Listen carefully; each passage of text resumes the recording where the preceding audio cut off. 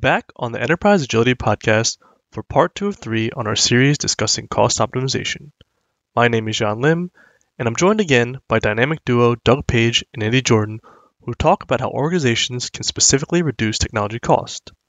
Is there an integrated solution that allows enterprises to align from both a business and strategy perspective? We'll find out. Take it away, Andy. Hello, everybody, and welcome back. Doug Page again is with me, and we're still talking about cost optimization. Last time, we promised that we'd give you some indication as to how you could actually go about optimizing your costs, treating everything as part of the enterprise whole, conducting an analysis in a way that allows you to achieve your business goals while still focusing on cost optimization. So I know you all want to learn more about that, and that means you don't want to hear me talk. You want to hear Doug talk. So, Doug. Yeah, so happy to talk about this topic. It's something that we are having these conversations every day with customers. And one thing I'll just be clear on, across ServiceNow, there are many ways that we are helping customers save costs. What we're going to be talking about the podcast today is really specifically around technology costs.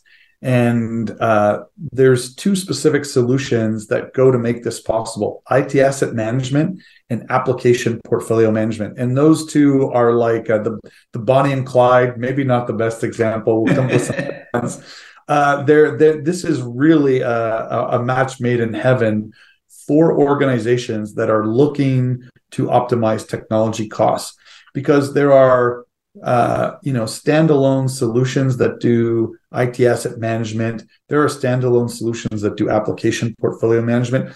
But as you can imagine, in some cases, someone might say, what is the difference between those? These are two very, very closely aligned solutions that allow you to make integrated solutions.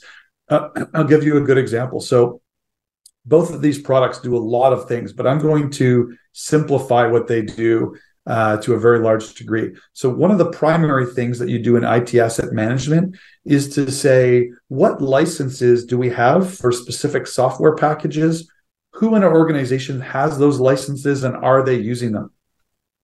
And there's a team of people who are responsible for that use IT asset management.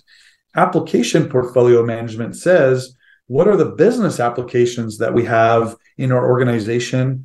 Do they provide value? And are they viewed positively by our technology team? Meaning, are they secure? Are they run safely? Are they run efficiently and effectively? So you can imagine the problems that result when teams are doing those in standalone solutions that claim to be best of breed.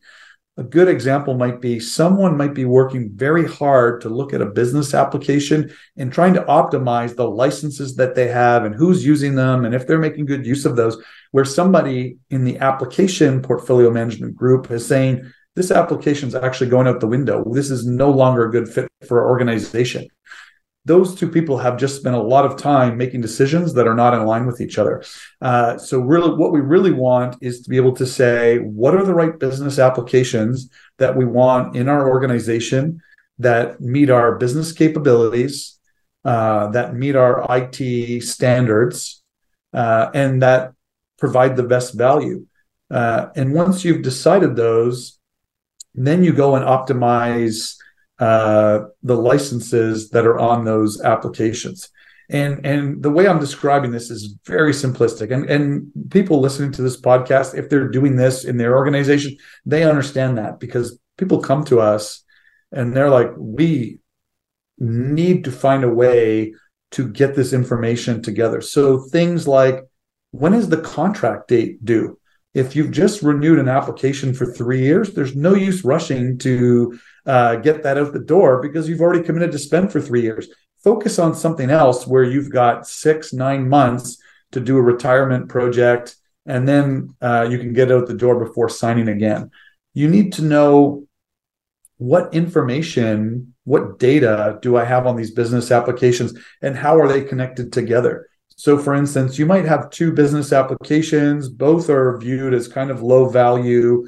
Both are deemed to have other applications that can provide those capabilities. One is standalone in that it's not connected to anything else. Another application has 27 integrations to all your other core systems within your organization. Well, without knowing that, you would just look at the cost of those two and you wouldn't know which one to take out. When you start going through all the different variables like contract, data on the application, integration between systems, and then start bringing in things from service management. How many incidents do I have on this application in an annual year? What's my operation? What's my uptime of this application? You're starting to run into data model, decision model that is very, very complex, that in reality, you can really only do on the ServiceNow platform.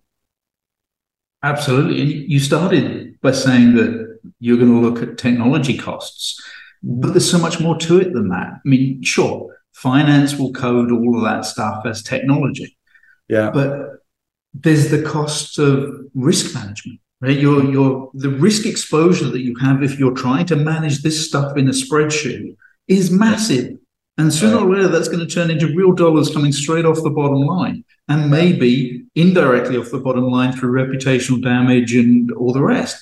But you've also got business capabilities that you're directly supporting here. If the wrong applications are in place or the wrong people have got the wrong type of license, then the business can't deliver what it needs to deliver. And there's costs associated with that we could talk for hours of the different categories. So it's so much more than technology. It's, even though we call these technology costs and we call it IT asset management, the application portfolio management, but there's so much more to it than that, right? Yeah, absolutely. It's this technology is in place. It's being procured for very important business reasons. You still need to deliver on those. Absolutely. And I think that's a really good point, that you have to have that broader view about the outcomes and why this is all being done in the first place. I think that's a great point that you make. You also talked there about you have to deliver on this stuff. Well, we've talked a lot about understanding what's going on. We've talked about recognizing which applications need to be retired, but you can't just click your fingers and make that happen. That all generates work, it generates effort, it generates projects and investments that have to happen. And we haven't yet talked about any of that. So I'm going to go out on a limb and suggest that maybe if you join us for the next podcast, Doug will give you some insight into how ServiceNow can actually help you take some action, actually execute on all this stuff, not just do the analysis, but actually deliver the financial benefits directly to your bottom line. So don't miss out on that. Join us again in the next podcast.